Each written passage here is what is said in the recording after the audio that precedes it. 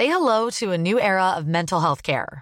Cerebral is here to help you achieve your mental wellness goals with professional therapy and medication management support. 100% online. You'll experience the all-new Cerebral Way, an innovative approach to mental wellness designed around you. You'll get a personalized treatment plan from a therapist, prescriber, or both in a safe and judgment-free space. Your Cerebral therapist or prescriber will outline a customized plan with clear milestones along the way, so you can get to feeling your best. With Cerebral, you're not alone in your mental health journey. We're here to empower you to live a fulfilling life. So take that first step towards a brighter future and sign up today at Cerebral.com/podcast and use code ACAST to get 15% off your first month. Offer only valid on monthly plans. Other exclusions may apply. Offer ends July 31st, 2024. See site for details. Hey, I'm Ryan Reynolds. At Mint Mobile, we like to do the opposite of what Big Wireless does. They charge you a lot. We charge you a little. So naturally, when they announced they'd be raising their prices due to inflation, we decided to deflate our prices due to not hating you. That's right. We're cutting the price of Mint Unlimited from $30 a month to just $15 a month. Give it a try at mintmobile.com/switch. $45 up front for 3 months plus taxes and fees. Promo rate for new customers for limited time. Unlimited more than 40 gigabytes per month. Slows full terms at mintmobile.com. Millions of people have lost weight with personalized plans from Noom. Like Evan, who can't stand salads and still lost 50 pounds. Salads generally for most people are the easy button, right? For me, that wasn't an option. I never really was a salad guy. That's just not who I am. But Noom worked for me. Get your personalized plan today at Noom.com. Real Noom user compensated to provide their story. In 4 weeks, the typical Noom user can expect to lose 1 to 2 pounds per week. Individual results may vary.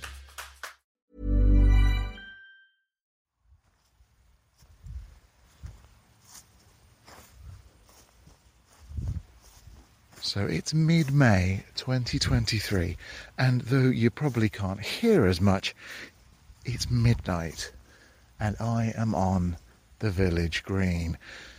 The reason I'm here right now is because in the middle of the day, the road here is so loud, all you would hear is the sound of rushing cars. Right now, it's peaceful, which is good for many reasons. One of them being I can share a noise with you that's probably similar in every English village. Here we go.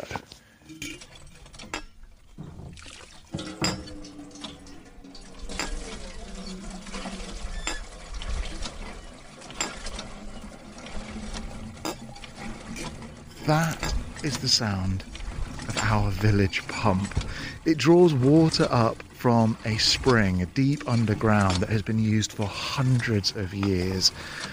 Our village has been on record since the Domesday Book, which was written in 1086, and as far as anyone can tell, this spring has been used since that time. Now, the current pump was fitted in 1898. It has a lion's head on the spout and used to have a barley twist handle. The current one is really stiff, as you can probably hear, though it has been replaced. Springs and holy wells are special places in England, and you'll find them everywhere. We perhaps don't care so much about them today because we have water pumped into our homes, but it's easy to imagine how, before pumps or taps or pipes, these places were seen as sites of miracles. And with the stars shining up above me, reflecting in the water that I've just pumped up from deep underground, it's easy to see why. And with this thought in mind, gather close around the Three Ravens campfire and listen in. Welcome to the Three Ravens podcast. There were 3 ravens sat on a tree, down a down, hey down a down. They were as black as they might be with a down. One of them said to his mate, where shall we our breakfast take? With a down, derry, derry, derry, down, down. Hello and welcome to episode 12 of the Three Ravens podcast. My name's Martin Vaux. I'm a storyteller, writer and English romanticism obsessive, and I'm joined as ever by my partner in crime and all dark arts, award-winning poet, playwright, Shakespeare scholar and witch, Eleanor Conlon. Eleanor, you're smiling again. I'd like to think it's something I've done, but I reckon it's something else. You say it like I never smile. But there are so many things to be happy about. The weather's better, rehearsals for the Knucker of Nodsall are coming along, the podcast had over 10,000 downloads. 10,000 downloads! We did it! We did! Thank you so much to every single Three Ravens listener, especially those in the community who are sharing the podcast and reviewing it. I really can't believe it. Yes, thank you so much. Again, we've got some more people who've joined our Patreon, so we're saying particular thank yous to them because their support means so much to us. Thank you to Helen and to the Fairy Folk. All hail Helen, King of Patreon. All hail Fairy Folk, King of Patreon. Also, if you want more folk tales in your life, then we've mentioned it before, but do also check out the Fairy Folk podcast. That's fairy spelt F-A-E-R-I-E. Yes, yeah, that's right. I quite like the idea that we're being supported by the fairy folk as a whole. Oh, yeah, as a not collective. just the podcast. Yeah, that's true. We've also had some truly lovely reviews on iTunes and Apple Podcasts. Hooray! Ecomnia wrote on Apple Podcasts, "Wonderful and charming. Delightful hosts Eleanor and Martin bring folklore from all over the UK to life by spinning tales and sprinkling in fun facts, all with warmth, intelligence and good humour. Love it." That's so nice. Thank you, Ecomnia. It is so nice. First time I read it, I almost cried because I'm a sensitive soul. It's also nice to be called delightful. You are delightful. Oh, you're delightful. Oh. Then Pooty, also on Apple Podcasts, wrote, "Fantastic podcast. Such an interesting podcast. I love learning about English folklore and it's presented in such a charming way. Excellent storytelling." Oh, thank you, Pooty. But wait, there's more. What? Yeah, on iTunes, Tam SLI wrote, "I really enjoy this podcast about local folklore in each English county. It's so creative, fun and entertaining. There's great chemistry between the authors who explain the meaning behind local places, landmarks and festivals. They also create and read a story that brings the characters from local legends and history to life." Oh, can I read one? Yes, of course. Here you go. So, Giant Ginger Fan writes, "Fantastic show. I've discovered this fab podcast and highly recommend it if you love local history and wonderful storytelling. I'm now beginning to visit some of the places spoken about. A podcast to inspire me to get out and about in nature. What's not to like?" Thank you, Giant Ginger Fan. That's so nice. Then one last one from Shedcaster. "This is a tremendous podcast. It's witty, charming, varied and creative. It has a love of place I revel in. The presenters get on like a house on fire and seem to thoroughly enjoy the whole experience, and so do I." I think I'm actually blushing a little bit. I can confirm. Eleanor is blushing. Just a little bit there. Oh, thank you to everyone who's written reviews on Apple and iTunes. And please, if you haven't yet written one, if you can, please do. Not just to make me blush, although that's a side effect. Yes, every review we receive really helps others to discover the podcast, so each one makes a big difference. Likewise, thank you to the lovely members of the Three Ravens community on social media, including on facebook.com/Three Ravens Podcast, Instagram/Three Ravens Podcast, and at Three Ravens Pod on Twitter. Yes, thank you very, very much to this week's super sharers, likers and commenters, including Steve, Laura, Liam, Patricia, Misha and Helen on Facebook, Nearly Knowledgeable, Pleasing Terrors and Anna Beatriu on Twitter, and Rachel on Instagram, who has a giant English husband, she tells us, an even bigger one than you. Yes, he's 6'7". I'm a tiddler in comparison. Yes, you are. We've also had some more incredibly beautiful entries to our Three Ravens card design contest. And now there's just a week or so to go before the end of the first series, which means it's nearly judging time. Sure is. So please, let's have a last flurry of entries. We are going to close the contest on Friday the 26th of May. And if you're an artist of any skill level, we still really want you to send us your original artwork as a JPEG to threeravenspodcast@gmail.com. Anything that you think would look nice on the front of a greetings card. Yes, draw, paint, whatever it may be. So long as it's inspired by nature and the folk tradition, it'll go into the mix, and we'll be picking our favourite three to turn into greetings cards and sell on our shop at threeravenspodcast.com. gmail.com. Also, what with next week being our last episode of the current series, please do send us your favourite folk tales. We've actually been forgetting to ask for those. We have a bit, yeah. So while we're taking a break from Three Ravens, we're planning to release a few things, one of which we're hoping to be a kind of listener episode of listener stories. Yes, and we do have a few that people have been sending in, Yeah. but we need some more. So please, if you have a favourite folktale, doesn't have to be long, but if you can write it up and email it to us, then we'll read it on one of those upcoming listener episodes. We also take requests for accents. Well, Martin takes requests for accents. Yes.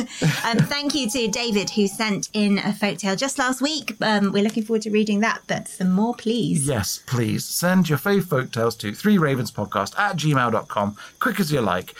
Anyhow, we're releasing this episode on Monday the 22nd of May, which isn't in and of itself a special day at all. Oh, poor 22nd of May. Yeah, it is, though, surrounded by interesting days. So what you're saying is it's the day in May with cooler and more interesting friends? Well, kinda. Oh, that makes me feel worse for it. But we still love you, 22nd of May. I'm having a good day. We sure do, but maybe we love St. Ethelbert's Day more? What happens on St. Ethelbert's Day and when is it? Well, St. Ethelbert was a pious 8th century king of East Anglia who was all set to marry King Offa's daughter, Aelfrith.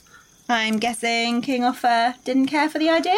No, and neither did his mother, who prophesied his doom. That seems like standard mother-in-law behaviour to me. But his advisors kind of forced him to do it in secret. And Ethelbert himself had visions of disaster in advance of his wedding day, including an earthquake and a solar eclipse. You know how they say the red flags were there? Yeah, that's right. So while Ethelbert and Aelfrith were meeting in secret, King Offa pitched up, beheaded Ethelbert, ruining chances of peace between East Anglia and Mercia. And ruining the wedding, I guess. Well, one presumes, yeah. Possibly the cake, just from spray. Anyway, cults sprung up around Ethelbert and the like, and there's a holy healing well in Herefordshire where his head was left on its way to be buried. I'm not sure I want to know the answer to this, but how are we actually supposed to celebrate St. Ethelbert's Day?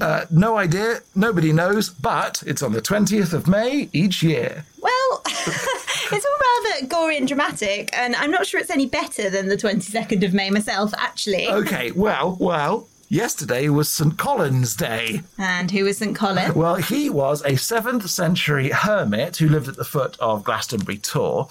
He became abbot of Glastonbury, repelled a Welsh king and his armies with the use of holy water, and folktales say he also met with the king of the fairies who tried to tempt him with the pleasures of the other world, but he declined. Oh, that doesn't sound very fun. Does he have a special cake baked in his honour for declining the pleasures of the other world? No. Okay, but I'm still thinking the 22nd of May is just as good as either of those other days that you've mentioned. All right, one last contender. Okay. Tomorrow, the 23rd of May, is Mayoring Day in Rye. So, the day they appoint the new mayor? Well, not just appoint. At 11 a.m, for years now, it's been traditional for the new mayor of Rye to go up to the top floor of the town hall and throw hot pennies. Hot pennies? As in money pennies? Or is this some kind of local bun? No, 1 pence pieces. So he throws £20 worth of 1 pence pieces, heated up so they're hot, from the top floor of the town hall down to ground level for children to scramble for. Let me get this straight. Yep. He throws hot money at children. Correct. From a great height. Yep. Wow, that sounds awful. What I find funny is that he doesn't even throw pound coins. Like, it hasn't moved with inflation over time. It's really small currency. Money's money, and only up to £20. Yeah, that's right. Okay, I'm sticking to 22nd of May. It's the best day to celebrate. Happy Nothing Day, everyone. Yes, Happy Nothing Day. So should I stop the county criers heating up all these coins and get them to ring us into Shropshire? I think you probably should, and they can keep their paws off my money. Oh, yay! Oh, yay!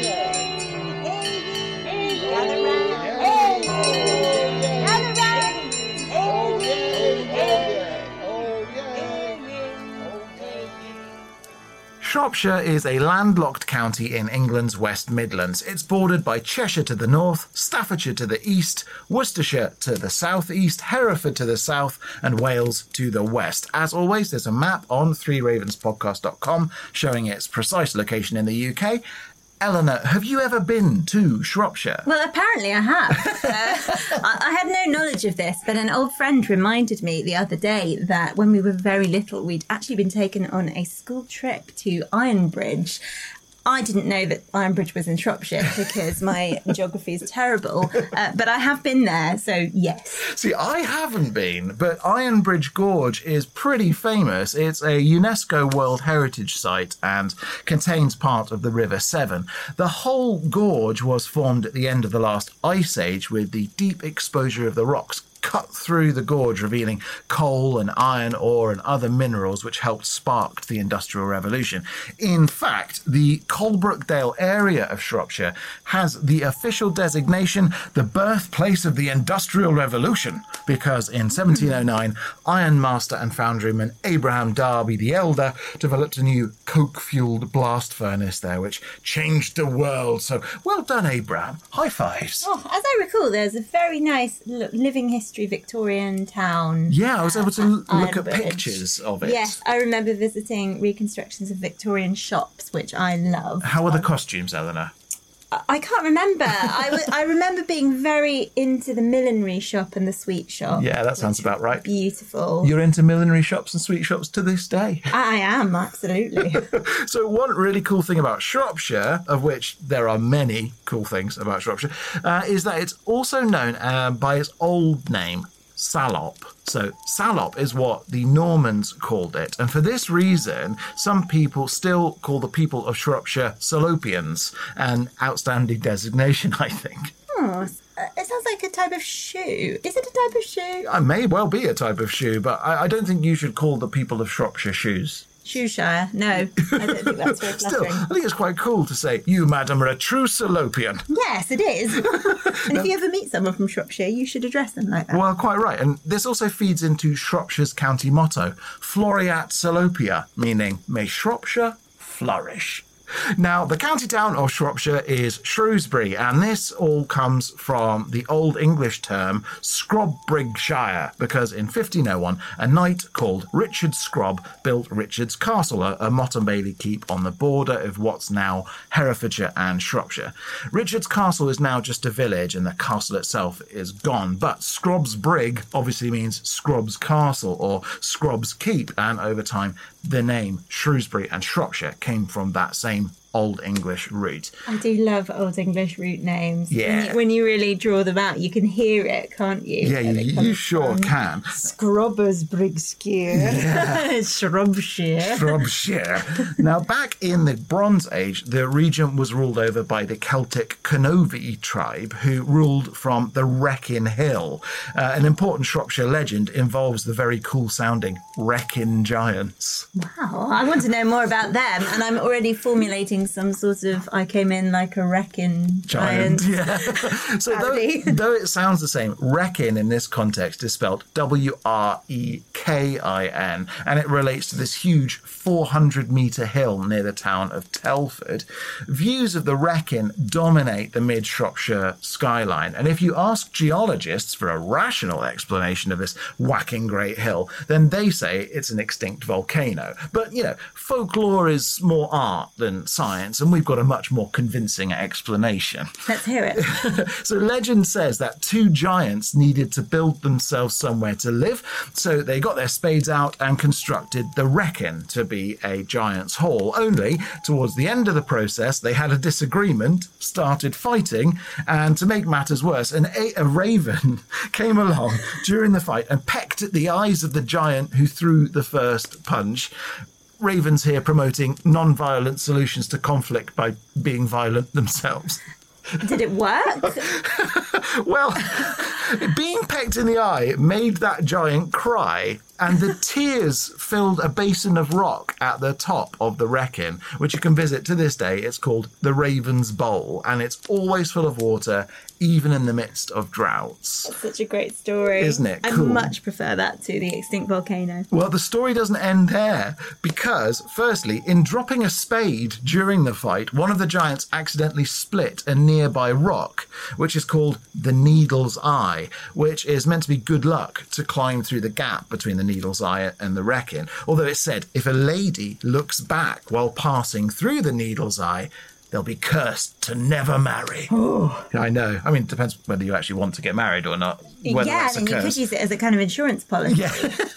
Secondly, the giant who won the battle on the Wrekin stormed off, rightly annoyed, and built nearby Urkel Hill, then shoved the giant he'd beaten up into the hill where that bested giant is said to still sleep. Locals say in the dead of night, if you go to Urkel Hill, you can hear the giant groaning and snoring trapped inside. I'm a big fan of giant theories of topography. Yeah. As in, we've got this hill here because it's the bones of a sleeping giant. Yeah, quite and right. We've got this because a giant threw a rock and it landed here. Yeah, don't get me wrong, science has done a lot for us, but let's be honest, hills are formed by giants, and let's leave it at that.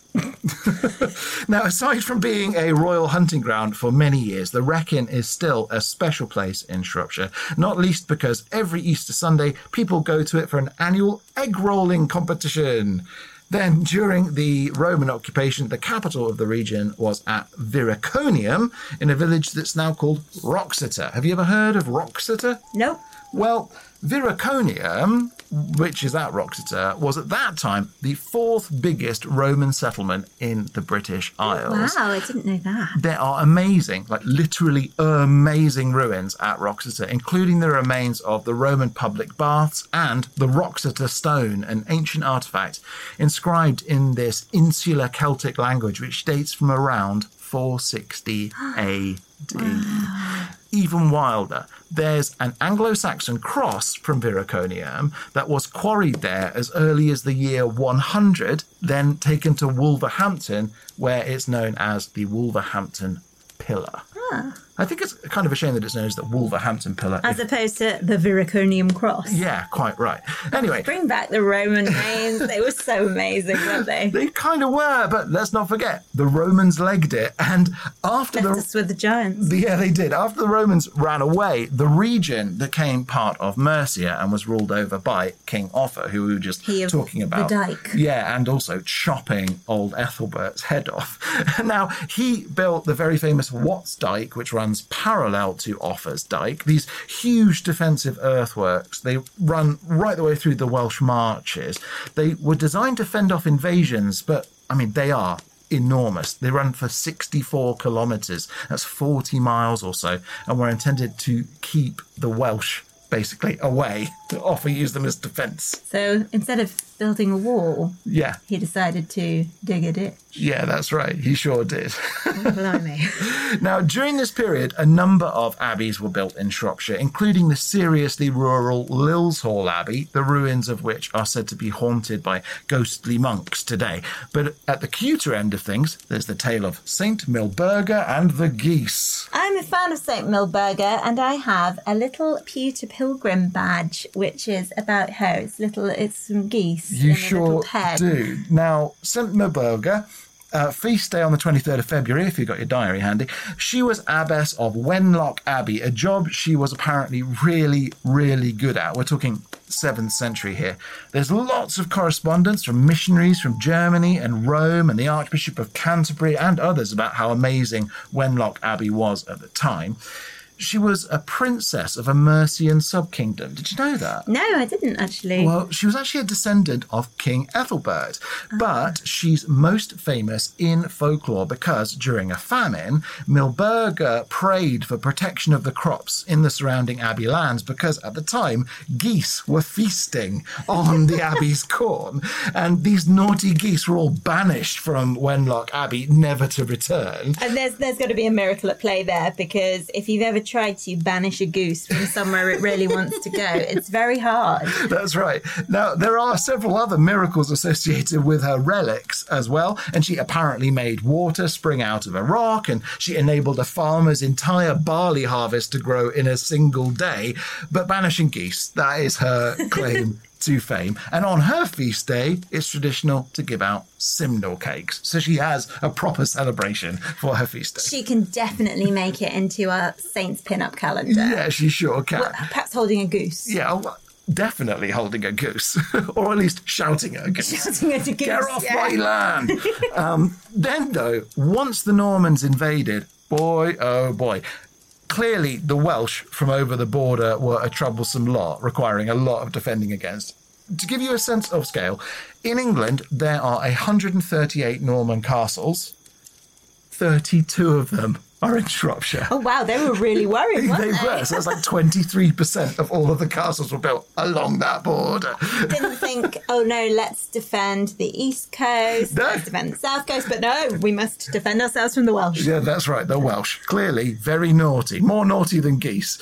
Now, the most famous castles in the county are probably Ludlow Castle, which is a stunner, and Clune Castle, which is a proper romantic ruin.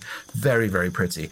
But there are loads of others, some of which are just big earthworks and hills now, some of which, like Roton Castle, were reconstructed during the English Renaissance.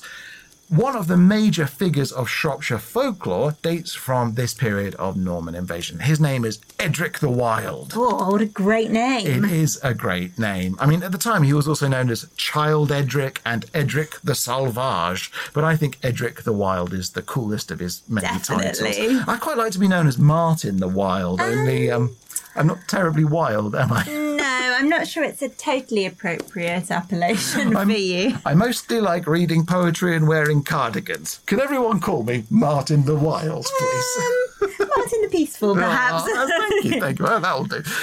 So Edric the Wild was an Anglo-Saxon lord who refused to submit to Norman rule during the 11th century. Wild. Edric led rebellions all over Shropshire and Herefordshire, with his forces retreating into Wales when the heat got too hot. And there are a couple of legends attached to him aside from being a rebel king. The first is that he married a queen from the underworld or otherworld. Her name was Lady Goddard, and so the story goes. One day, while out hunting in the forest near Clune, he came across 7 otherworldly sisters dancing in the woods, all of them stunningly beautiful. But there were 6 dancing in a ring around a 7th, who was the most beautiful of all. And that is the story of how we met. Well, yes, in a similar manner to what I done back when we first met, Edric saw this total babe. He rode into the ring and just kidnapped her. So he stuck her on the back of his horse, ran off, and then when he was a safe distance away, he tried to speak to her and found out that she was mute, that she didn't understand any human languages. So after a long time, it said she learnt to speak and married Edric, and apparently William the Conqueror even demanded an audience to see this otherworldly beauty. And the Conqueror even said she had to be magical and possibly an undying fae because she was so beautiful. Wow. I'm getting a little bit of Selkie mythology from this. Oh, yeah. You know, he kidnaps this naked woman. Sure. And takes her back to the human world, and she sort of reluctantly assimilates. Well, interesting yeah, isn't it? In a similar way to the Selkies, it wasn't all plain sailing in their relationship, because from time to time, Lady Goddard, as she became known, used to sometimes just disappear off into the underworld or the otherworld to see her sisters and dance with them. And Edric got quite annoyed that he couldn't rely on his wife being there. Like, you have taken Christian wedding vows. You're supposed to be here when I get in. And we're expected for dinner at Jerry and Margaret's, and you've gone off to the other one to dance with your fairy sisters. It's quite interesting. But then there's part 2 of the tale, which is a bit spookier. So at one point, after years of rebellion and raiding and so on, Edric surrendered, so was imprisoned by the Normans with Lady Goddard and their allies in the lead mines in a set of hills called the Stipper Stones. Where things get really interesting is that years later, and even to this day, people report seeing Edric the Wild leading the Wild Hunt, a band of ghostly hunters riding across the Shropshire landscape. Oh, wow. So he's the actual leader of the Wild Hunt. That's so interesting. Now, wild hunts are pretty famous in folklore in Europe. They reoccur all over the place, dating right back to Norse mythology, where Odin was commonly thought to lead the wild hunt. Ancient examples are associated with imminent catastrophes or coming wars or plagues, or just to signal the death of the witness. So it's believed if you see the wild hunt, then you're predicted to pop your clogs not long after. In the case of Edric the Wild, the idea is that if his lands have been threatened, including by development that he doesn't like or something similar, then his wild hunt will be seen abroad and spell doom for the perpetrators. One wonders how he felt about Abraham Darby in the Industrial Revolution and if there were sightings of the wild hunt around that time. Well, if Abraham Darby lived long enough to become the elder, then one presumes that Edric was totally up for... Edric was happy with the development of charcoal burning. That's it. Now, recorded cases of people seeing Edric's wild hunt included before the Crimean War, before World War I, World War II, and as recently as 2016, a local farmer erecting a new barn was taking down an ancient wall on his land, but was visited by Edric the Wild and concluded maybe that wall... it could just sort of stay where it is. So he just built this huge barn around this ancient wall. It has this ancient wall in the middle of it. And he's still alive. So, fair play to him. Well, though, one wonders if it was actually about the wall or about something else fairly major that happened in Britain in 2016. Yeah, maybe. Maybe he just couldn't communicate. Yeah, I mean, that's the wild hunt, isn't it? It just gallops past, all hooves and flaming eyes, but it doesn't actually tell you what it's trying to tell you. Yeah, fair enough. Now, the Stipper Stones, where Edric and Lady Goddard and their allies were allegedly trapped and where they sort of live to this day, I guess, in suspended animation, they have their own separate legends, including the highest point of the Stipper Stones, which is known as the Devil's Chair. Oh, that sounds cosy. Well, the story goes that the devil was carrying a load of stones across Britain from Ireland in his apron, which is pretty interesting. I like the idea of the devil wearing an apron. Me too. Presumably some sort of cool leather apron. Yeah, maybe. I don't know. I quite like the idea that it's sort of a frilly one with like flowers on. Anyway, so apparently while travelling, he fancied a bit of a rest because, rocks are heavy. Unfortunately for him, after he got up from his rest, his apron strings snapped and the rocks all tumbled out, forming the Stipper Stones. Instead of picking them up, the devil left the rocks scattered all over this ridge, forming Hell's Gutter on one side of the Stipper Stones. And legend has it that if you go to the Stipper Stones in hot weather, you can still smell the devil's brimstone rolling off the Stipper Stones there. But that's not all. It's said that on Midsummer's Eve, the longest night of the year, the devil comes back to his chair, sits on it, and summons all his local followers, witches, evil spirits, and the like, and they hold an election to decide who's going to be the devil's king in Shropshire for that year. Wow, I have never heard of a devil's king. I know. But I love the democracy that's at work in electing the king for 1 year. Well, just because they're the devil's people doesn't mean that they're animals. Now, I could genuinely talk about Shropshire history and folklore for hours, but to give you just a couple of other great stories. A few moments ago, I mentioned the Raven's Bowl atop the Wrekin. Another interesting body of water in Shropshire is Bowmere Pool, which has a few interesting legends attached to it.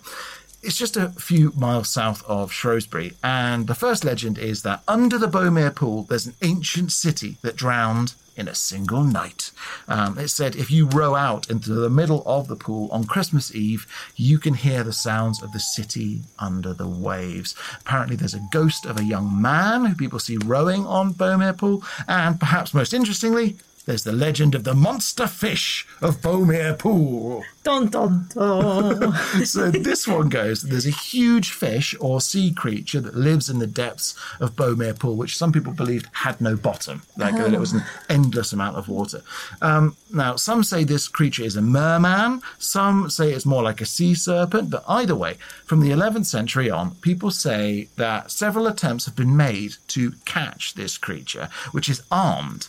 It has a sword, which it swims along with, strapped to its side. It has some sort of arms. Well, yeah, kind of, or like fins that it can activate a sword with. Opposable thumbed fins. Yep, I mean, there are legends of how it got the sword. There are legends that it stole it from someone who tried to capture it. Some say the sword is Edric the Wild Sword, and that whoever claims it will become the rightful king of Salop. But several stories say that though the monster fish has been caught in nets in the past, most recently in the 16th century, it just draws its sword, slices through the nets, and then sploosh, off it goes again. I love this. Yeah. And I love the kind of vaguely Arthurian vibe there, that there's this mysterious sword and the bottomless pool, which will rise and proclaim the true king of Salop. Yeah, it's great, isn't it? Obviously, the legends vary a bit, but I rather like the idea of this fishman living in a sunken city, going about his fishman businesses, then just ringing the bells on Christmas Eve because everyone loves Christmas. It's quite sweet, isn't it? Yeah, it is when you put it all together. Don't try and catch me in a net because I'll cut you. Yeah, exactly. Happy Christmas! Yeah, exactly right. Now, further away, you've also got the spot at Hawkstone Follies, where it said the legendary hero and trickster Renard the Fox led a band of hunters off the cliff called Fox's Knob. And before I get to my story of the week, I have to say, we've got a quick witch tale. Do you want to hear it? Of course, I always want to hear a witch tale. Okay, so this one is called The Bridgenorth Witch. The story goes that during the 12th century and the building of Bridgenorth Castle, teams of men had to lead their horses up a really steep hill with carts loaded with stone and wood and other building materials. Only when the horses got about halfway up the hill, near a witch's cave, they would stop and go no further. So the team of builders went to the cave to see the witch, asking how to make their horses go up. The witch said, "If you all give me half the load from your wagons, the horses will move on." So the builders did this, off the horses went, and then the witch sold the half of the building materials she'd got back to the men, who took them up the hill in a second load. I love this early example of profiteering. Quite right. And this didn't happen just the once. Every time builders went up the hill, the horses would all mysteriously stop at the cave. They would have to pay the witch, and of course the horses would move off again. Apparently that's about as much of the story as there is, but it's said the Bridgenorth Witch got filthy rich and then moved out of her cave as the castle was nearing completion. So full credit to her. Presumably enough building materials to make a castle of her own at that point. What happened to her? Nobody knows. Hopefully she lived a very happy and long life because she was clever. And had a lovely watertight castle. Now, Bridgenorth Castle is still open to visit, as is Whittington Castle, which is about 40 miles away. And that leads me to my story this week, which has a grandiose title. Fantastic. It's called The Legend of a Cat, and, by your allowance, his earnest friend Richard, latterly of Whittington. Ooh. And I will start spinning my yarn right after this.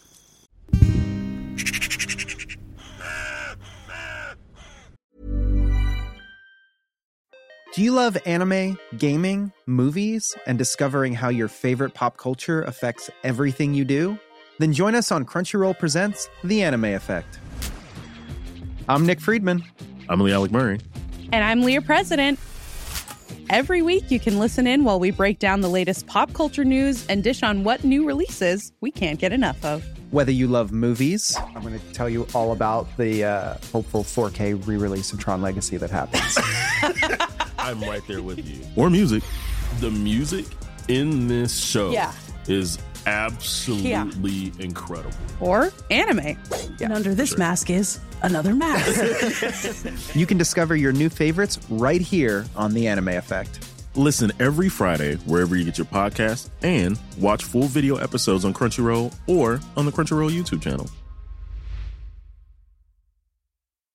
Hey, I'm Ryan Reynolds. At Mint Mobile, we like to do the opposite of what Big Wireless does. They charge you a lot, we charge you a little. So naturally, when they announced they'd be raising their prices due to inflation, we decided to deflate our prices due to not hating you. That's right. We're cutting the price of Mint Unlimited from $30 a month to just $15 a month. Give it a try at mintmobile.com/switch. $45 up front for 3 months plus taxes and fees. Promo rate for new customers for limited time. Unlimited more than 40 gigabytes per month. Slows full terms at mintmobile.com.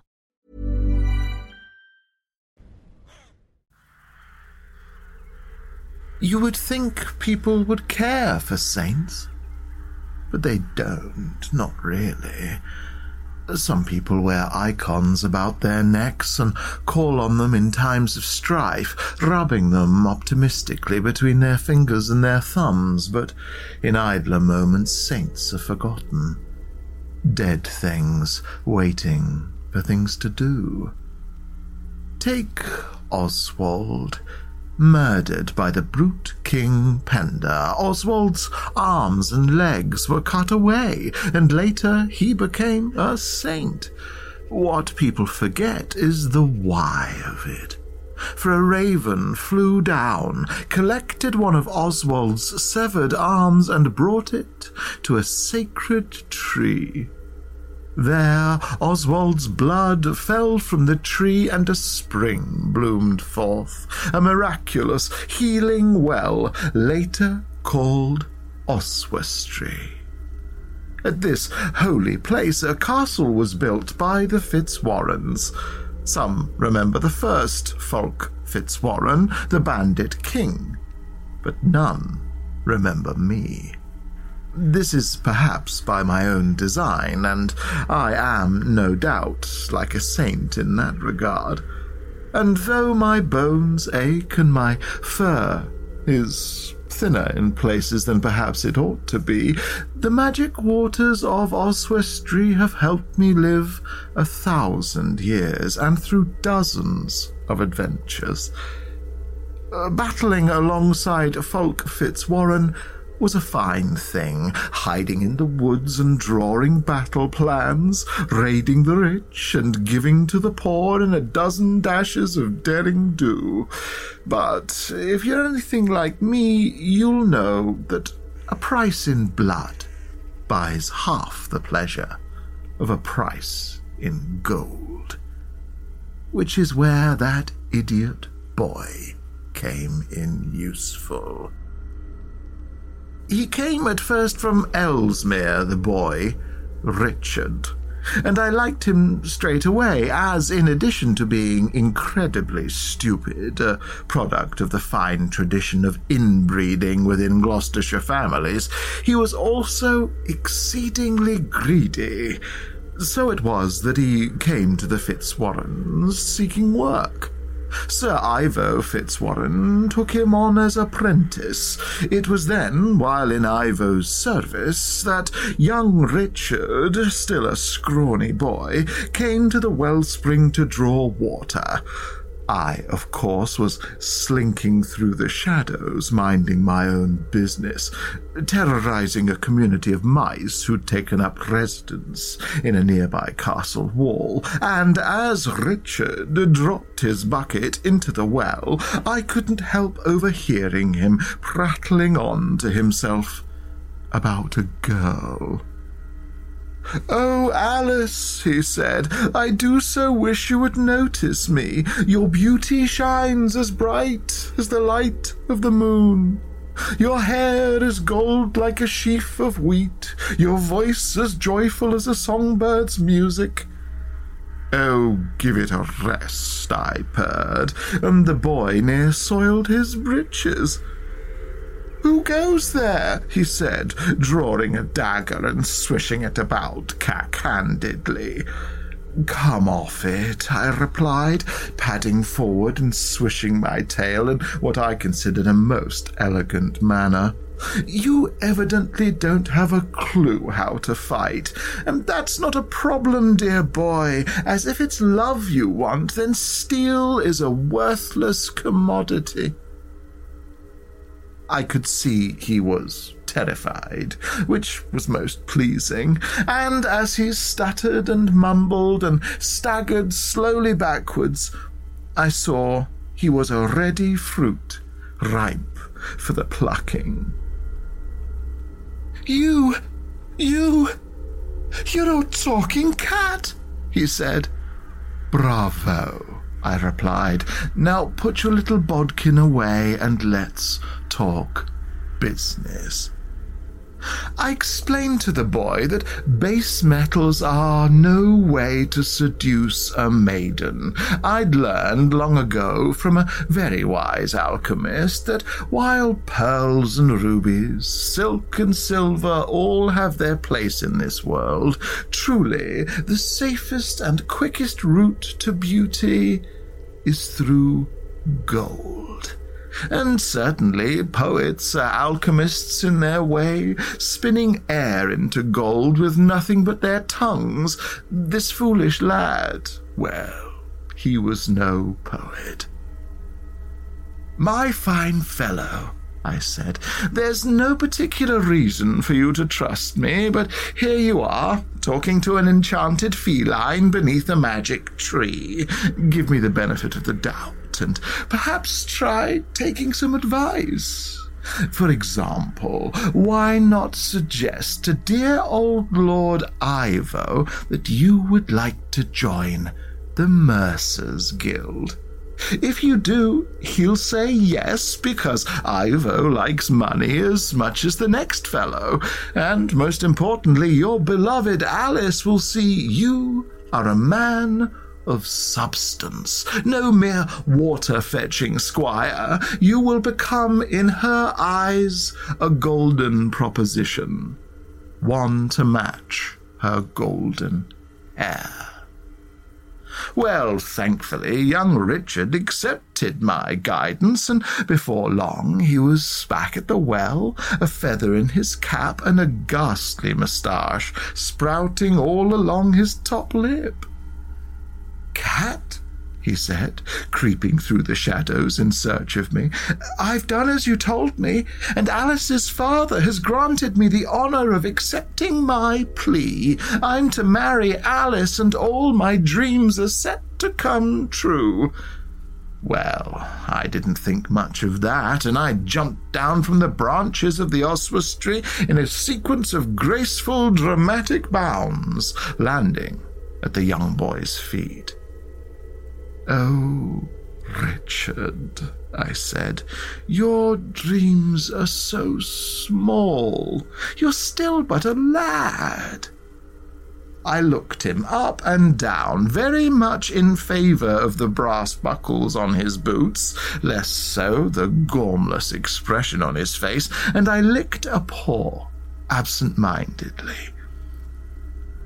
Dick, I said to him, you don't mind if I call you Dick, do you? Only, Dick, I think we could achieve great things together, you and I.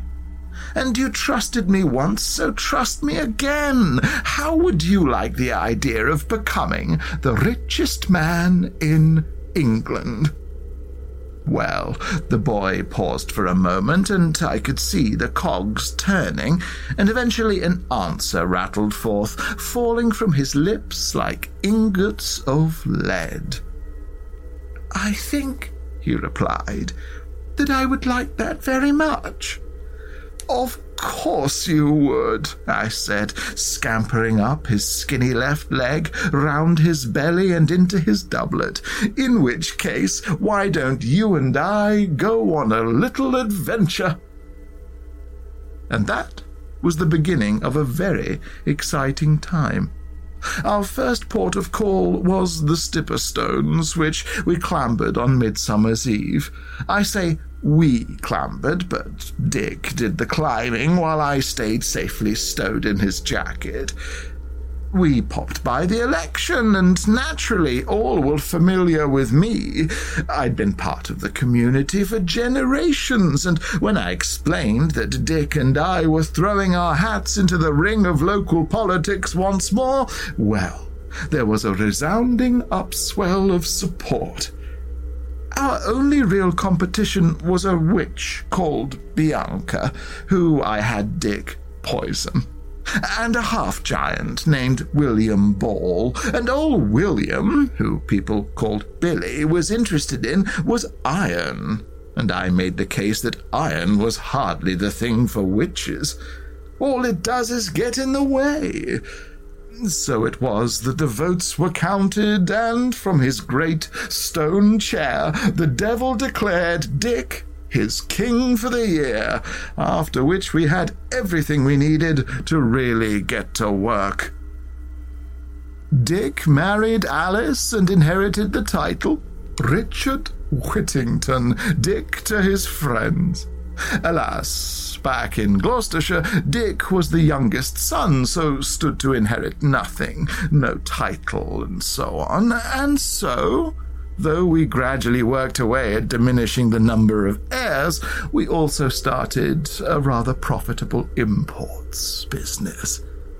We started in velvet, which is a splendid material, I think we can all agree, and from 1388 we were the go-to people for monarchs and nobles alike.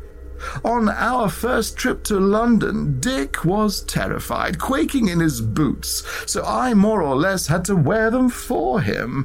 He turned back, fearing the place, but after the sage administration of a simple tonic, the poor fellow fell under the illusion that the bells of the city were calling to him. "Turn again, Whittington," he heard them say. "Once Lord Mayor of London. Turn again, Whittington. Twice Lord Mayor of London. Turn again, Whittington. Thrice Lord Mayor of London."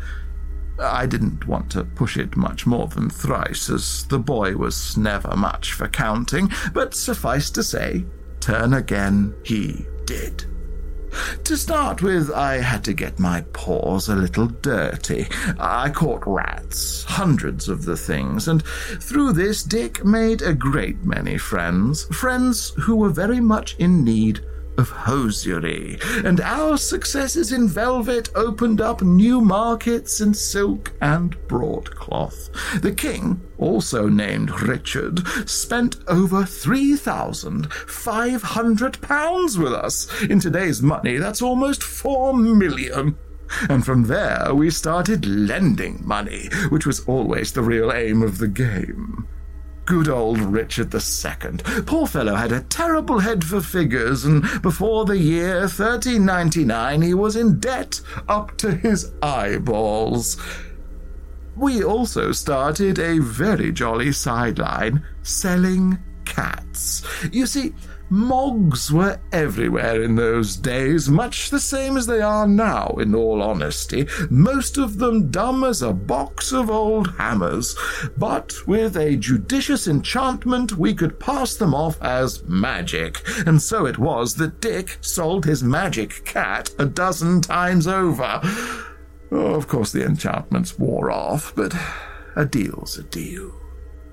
In the meanwhile, we had further election successes. In 1384, Dick was elected councilman to the City of London. Then in 1394, the Sheriff of London. Before, after poor old Adam Bam, the then mayor, had a terrible accident involving a brick timely dropped from the top of an alleyway. Well done to Dick on that one. He timed it perfectly. The king very wisely appointed us mayor. Well, poor old King Richard II. Bolingbroke led a coup against him. The same Bolingbroke who was incredibly fond of our merchandise. I claim no particular credit in the plot, only suffice to say that both sides were admirably clad. Still, Bolingbroke, who became Henry IV in short order, also couldn't count for figs. So it was that we rode a wave of success, re-elected Mayor of London in 1406, becoming a Member of Parliament in 1416, and all the while we became best of chums with Henry's son, also called Henry because if it ain't broke, don't fix it. Henry the Younger, who would become Henry V, also borrowed huge sums, all the while thinking we were best of friends. When they extended Westminster Abbey, who better to oversee the finances than us? And after we were re-elected mayor for the third time in 1419, and people started piping up about usury, a dirty word, no mistake, who better to sit as judge over the whole sordid affair than trusty old Dick Whittington? People overlooked his habit of referring to his doublet for advice, not least because we engaged in a great many charitable works, and who wants to criticize a rich man who does so much good with his money? We rebuilt the Guildhall, in part because the previous iteration was an absolute abomination, and a jolly good chunk of Greyfriars Library, which was very useful to me, as some of the books I needed were tricky to find elsewhere. We opened a ward for unmarried mothers at St. Thomas's Hospital, one of my favourite places to visit for guaranteed stroking and cosseting in warm bosoms. We dug drainage systems all through Billingsgate and Cripplegate as well, because I have a sensitive nose and the smell beforehand was positively dizzying. Indeed, we opened Whittington's Longhouse, a veritable palace of lavatories, 128 seats, if you can imagine, all positioned so that at high tide every last turd was washed out to sea by old Father Thames himself. I felt a little sorry for Alice, who always wanted a baby, but through careful management of her meals, with little additions of fennel, parsley, pennyroyal, and a pinch of arsenic, I managed to keep her womb reliably empty. Nothing would have been worse than the pitter-patter of tiny feet. People barely think of the cat when there's a baby around, and even I draw the line at infanticide. When it came time and Richard had outserved his usefulness, I did a few very clever things about which I remain incredibly proud.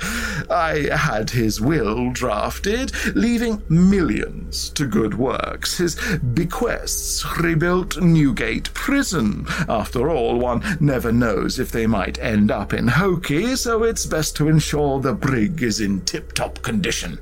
Likewise, we built the brand new Sheriffs and Recorder, which later became the Old Bailey. For it's always good to keep judges happy. You can have that advice for free. We also created some super almshouses, including St. Michael's, and a number of very useful drinking fountains, through which, should Swan ever have the need, all sorts of tonics might be administered to the local populace en masse, whether that be for their betterment or their ill. I also, rather nattily, had one of those enchanted cats done in, mummified and entombed with Dick's corpse at St. Michael Paternoster Royal. They found it in 1949, which people found very exciting. Knowing what's good for me, of course, I never took up a permanent residence in the capital. The Well at Oswestry is my true home, and there is nowhere in the world quite like Shropshire. I'm sure you'll agree. Speaking of which, there are fresh elections coming up on the Stipperstons. I still have a rich vein of savings. It's prudent to ensure one squirrels at least part of their fortune away for rainy days. But it's been quite a while since I had an adventure. The term only lasts a year, and with the judicious application of bribes and a little underhand dealing, a face like yours would make an outstanding candidate for kingship. So, how about it? I think that you and I could achieve great things together.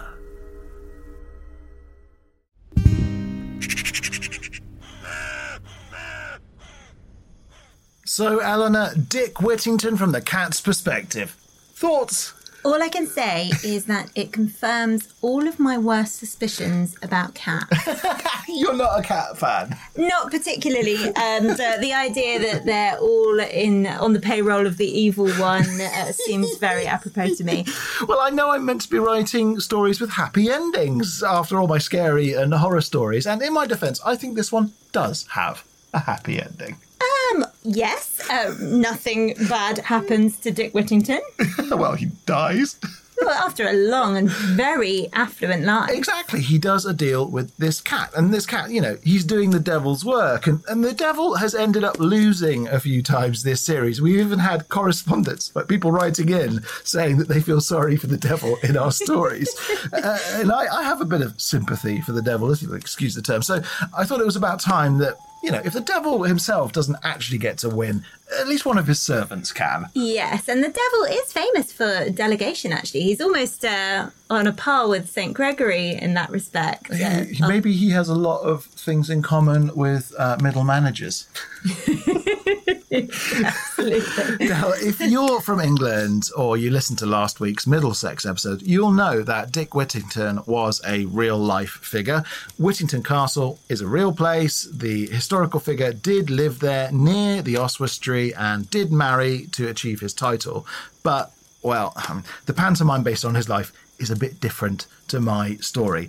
Eleanor, you've done your fair share of pantos. I certainly have. Were you ever in Dick Whittington? No, I don't think I was, unfortunately. I've played various things in pantos, but never been Dick Whittington's cat. Well, talking about pantos generally, why do you think that they're so popular in this country? I think they're comforting. You know exactly what you're getting with a pantomime. There will always be an update or a regional twist, but essentially the stories are fairly formulaic. Yeah. The characters are recognisable stock characters, a little bit, from the Commedia dell'arte and miracle play tradition, and from street theatre, mummers plays. Yeah. You see a lot of the same characters. I mean, there's nearly always a Lady Joan or a man dressed as a woman. Yeah. In that kind of theatre, and you see that in pantomime, of course, with the tradition of the dame. There's songs and dances. There's a little bit of audience participation, but it's quite gentle. Do you know my favourite bit? What's your favourite bit? They throw sweets. They certainly do. I mean, what kind of What's not to art like? are you not going to enjoy if they're just giving you sugary treats? Yeah, bribing the audience with sugar cravings. Yeah. One time I got a blackjack in the eye. It can be a pretty serious business. Oh, a black eye from a blackjack. Yeah, indeed. It's a serious business, pantomime. Now, it's interesting because the first plays and ballads about Dick Whittington emerged as early as 1605. So that's like 150 years after the real Dick Whittington died. Yet the first versions with the magic cat didn't emerge until 1612. That's interesting. I wonder what happened in those few years to include a magic cat in the story. There's actually no evidence at all that the real Dick Whittington had anything to do with a cat. Oh, really? So was that not true about them opening the grave in 1949? Well, they did, but it's sort of one of those things where they're retrospectively going, well, is it a magic cat that he was buried with? Or is it just one of those mummified cats? Exactly, because people used to put mummified cats in tombs and in walls to defend against witches, to defend against bad luck and against spirits, in England as well as in Egypt, of course. Huge amounts were actually shipped over. They were. Loads and loads, particularly during the Victorian era. Yeah, it's quite disturbing, really. Imagine being the customs officer opening that ship. Now, one of the things about Dick Whittington is that there are older paintings of him that were doctored to include cats. So a famous version was the Elstrack portrait from 1570, which had him holding a skull. And then later artists just painted a cat on top of the skull. So the cat has a bit of a weird shape. Memento Mori to Memento Felix. Yeah, Memento Meowie. Now, the idea of this magic cat is now ubiquitous with Dick Whittington's story. Like, Puss in Boots is a whole other thing these days, kind of spinning off into its own franchise. I feel like the two get conflated, possibly in pantomimes, with this very savvy talking cat. Yep, I think that's right. Character. And there were 17th century ballads about Dick Whittington, 18th century puppet shows. He was massive in the 19th century, all of which contain this cat. And nowadays, there will always be, without fail, a version of a Dick Whittington pantomime happening somewhere in England. Right now in the UK, there's a production in London. Is there? We should go. And there's a little internet search I did earlier. There are 12 productions coming up this year. Tickets are for sale, everyone. Go see Dick Whittington. Yes, let us know what spin they put on the story and whether the cat is in fact a servant of the Dark Lord. It's this thing, the cat's always made out to be a good cat, but I think it's a familiar. My version is definitely a familiar. I mean, it's way too clever. Yeah. It gets way too much done. Yeah. And it seems to have Dick's interests at heart, which is not something I get from cats. They tend to please themselves, don't they? They're quite independent, solitary sorts of creatures. And one of the key moments in the pantomime version is that he actually sells his cat to make his fortune. And then he doesn't have a cat in some versions for the latter part of I really liked your spin on that in your story, that he and the cat had cooked it up between them and were selling stupid cats. Well, thank you very much. Cheers. So anyway, Eleanor, tell me, where are we headed next week for the final episode of Series 1? Yes, it is the final episode of Series 1. I can't believe how quickly it's come around, but we will be back for Season 2 as we have not finished our tour of the 39 counties of historic England. Nowhere close. But for our last episode of Season 1, we are off to Suffolk. Yes. Where I was born. I could pretend I didn't know that, but I did know that. I'm very excited to hear your story. Do you want to tell people what you're doing? Yes, I'm going to be retelling The Wild Man of Orford. So good. Such a great tale. If you don't know it, you're in for such a treat. Until next time then, while our story's gone that way, we'll go this way. And remember, don't whistle till you're out of the woods.